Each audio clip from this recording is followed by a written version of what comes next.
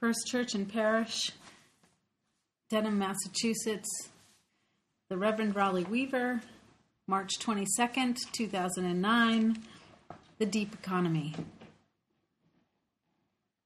This is the beginning of what I hope will be a long conversation about economy. Not exactly my grandmother's economy, the one that said if you had a coupon for it, you should buy it to save the money, but instead the grander idea of the deep economy, the economy that looks at where our resources are going and what we are really supporting with them. I want us to consider how our liberal values are reflected in our choices and how we spend our money, not just as individuals, but as a church. For generations, economists have centered their theories on growth as an economic ideal.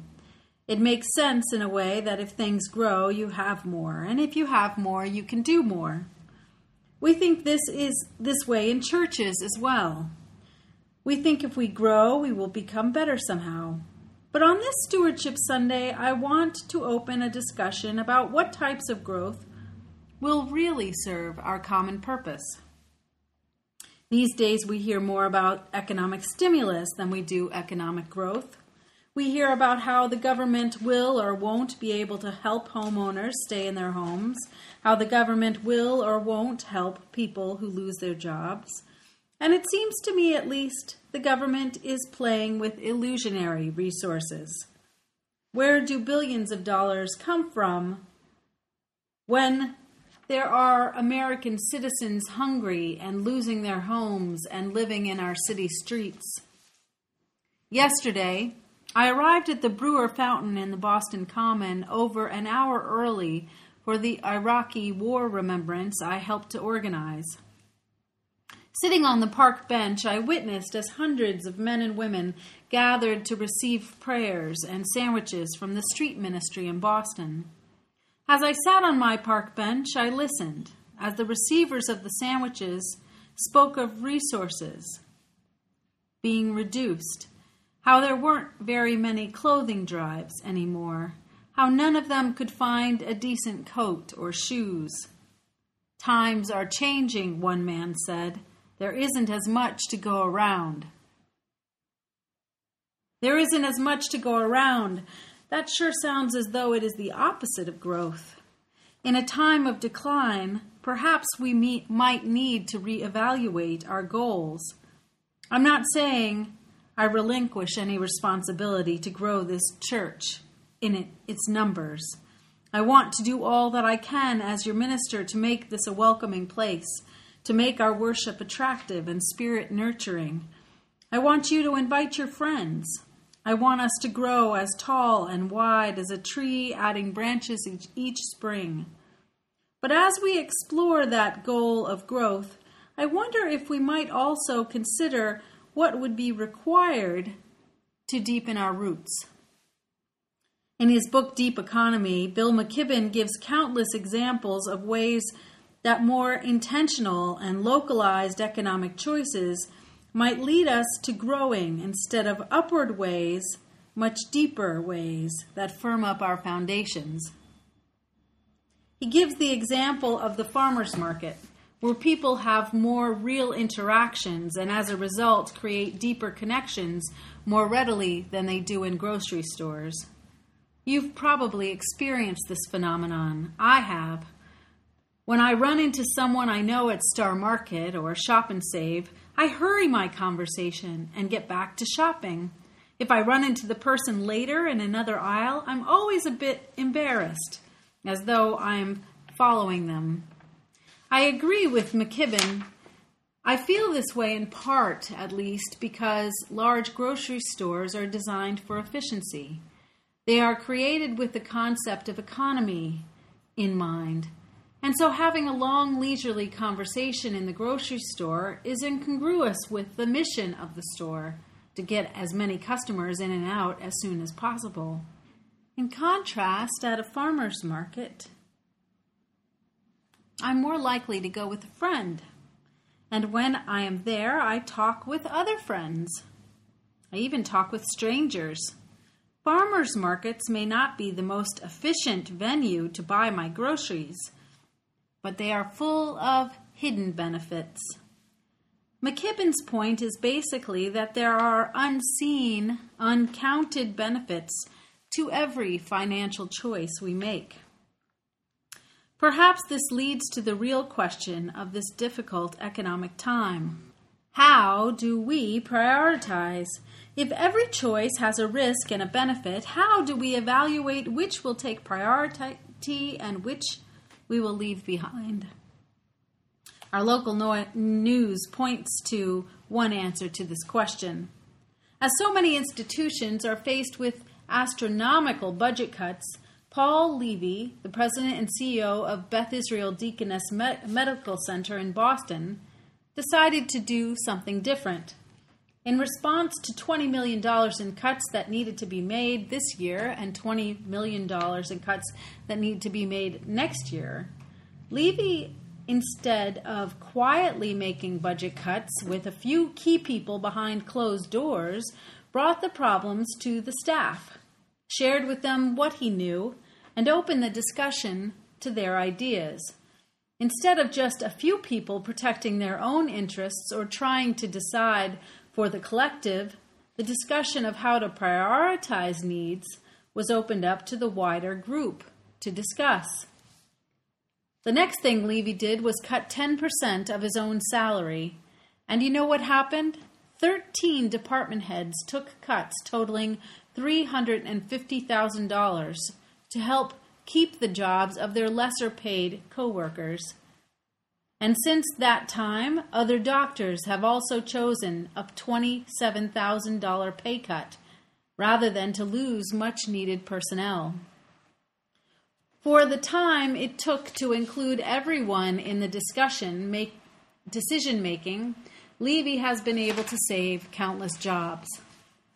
Of course, not every story in the news is that rosy. There are countless jobs which will not be saved. Just last week, my friend Tori, who was visiting from San Francisco, read in a newspaper that the company she has worked at for nearly 20 years, Sun Microsystems, will most likely be swallowed up by a bigger company, IBM. From an objective point of view, what IBM is doing, of course, has some logic to it. If IBM is swallowing up their competition, it makes perfect sense. Is there some business in your way to growth? Swallow them up. If you own the competition, there is no more competition. But I ask you, what are the hidden losses? Certainly, the less competition, the less innovation. And if there is less innovation, there is less quality control. We have seen it happen in communism, where regulation can regulate away innovation. There are countless reasons why a pure capitalistic economy thrives on competition, and why monopolies and large corporate discounting inhibits a competitive and quality-driven market. The concern of the populace that was evident during the Great Depression of the 1930s is our same concern today. The question is, how do we eliminate the risk of the worker without also reducing economic opportunity for growth through excessive governmental control? According to his book titled The Great Depression, Michael Bernstein suggests, as have many other economists, that it was the relaxation of antitrust laws in reaction to the economic crisis which exacerbated that crisis. Today, the questions in our media seem the same. Without government controls, what is the responsibility of large corporations to their employees? With government control, how can there be the freedom that comes from true supply and demand economics? And how, when will we ever recover what has been lost? To be quite frank, the how might be easier to answer than the when, because the only certainty in our current economic crisis is that it took us a long time to get here, and it will most likely take a long time to recover. So I ask, what can be done? Since I am minister instead of an economist, and I get to look at everything from a place of faith, I think the first and most important thing we can do is redesign the lens through which we look at the problem. In a tight economy where growth in dollars or size is unlikely, perhaps the first thing to do is create a more measurable goal. Here at church, we might use this time to evaluate how much we grow in the Spirit or in love, instead of how we grow exponentially.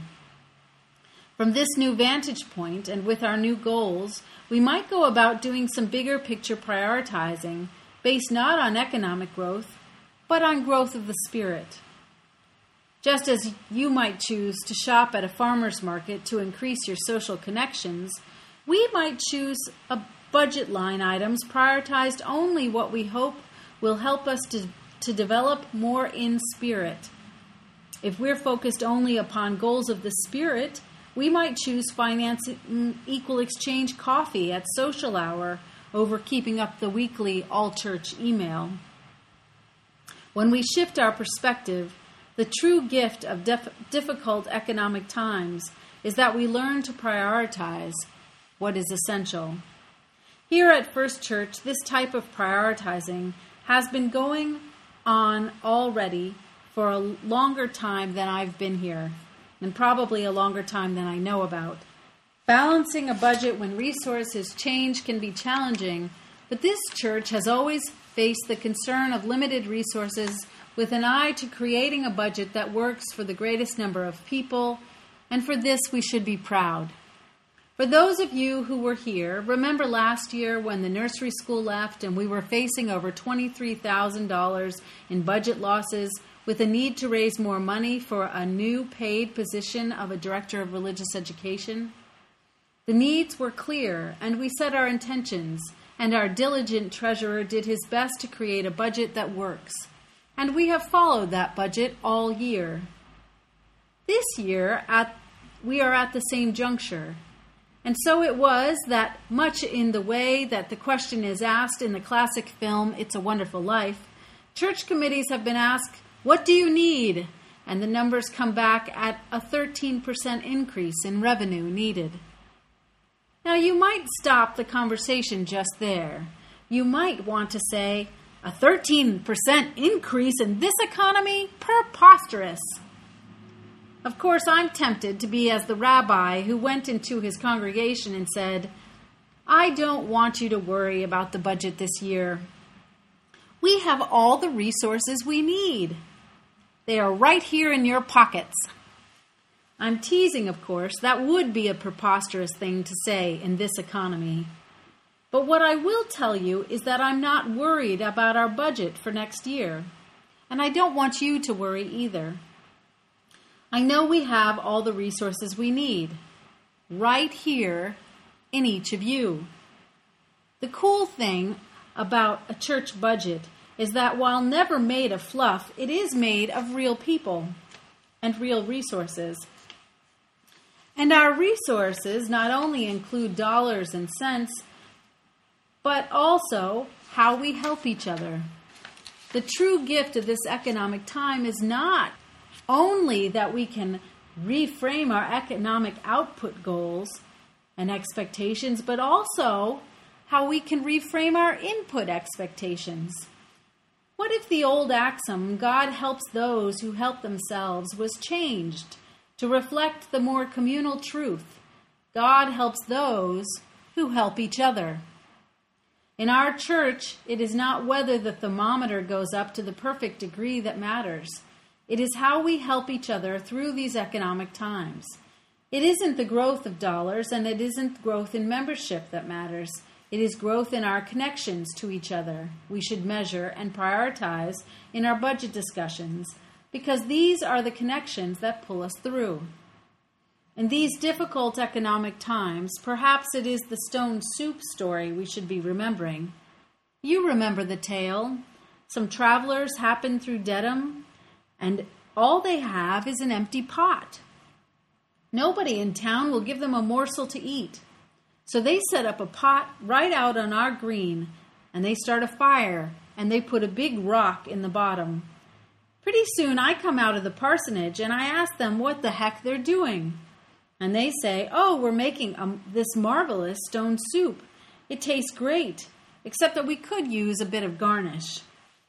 Always wanting to help out in making a good soup, I offer some cabbage I have in my refrigerator. Then Sam walks by and he sees their need, and he too can't pass up an opportunity to help improve the soup, so he brings out a tomato he has in the truck. Coming by to mow the lawn, Jeff brings out a carrot, and Judy Barrington stops by and offers some celery, and Judy Butler has a potato, and then Tam stops by with an onion, and before you know it, we have a perfect soup. It isn't one ingredient that makes the soup possible, not one person helping themselves, but it is in the sharing of ingredients that our soup becomes a reality. Not one of us, but all of us together. This way of thinking is all that is required of us in these times. It nourishes not only our bodies, but our spirits. It is the only economy we need. And it is the question our stewardship committee is asking this year. What do you have to spice up our soup?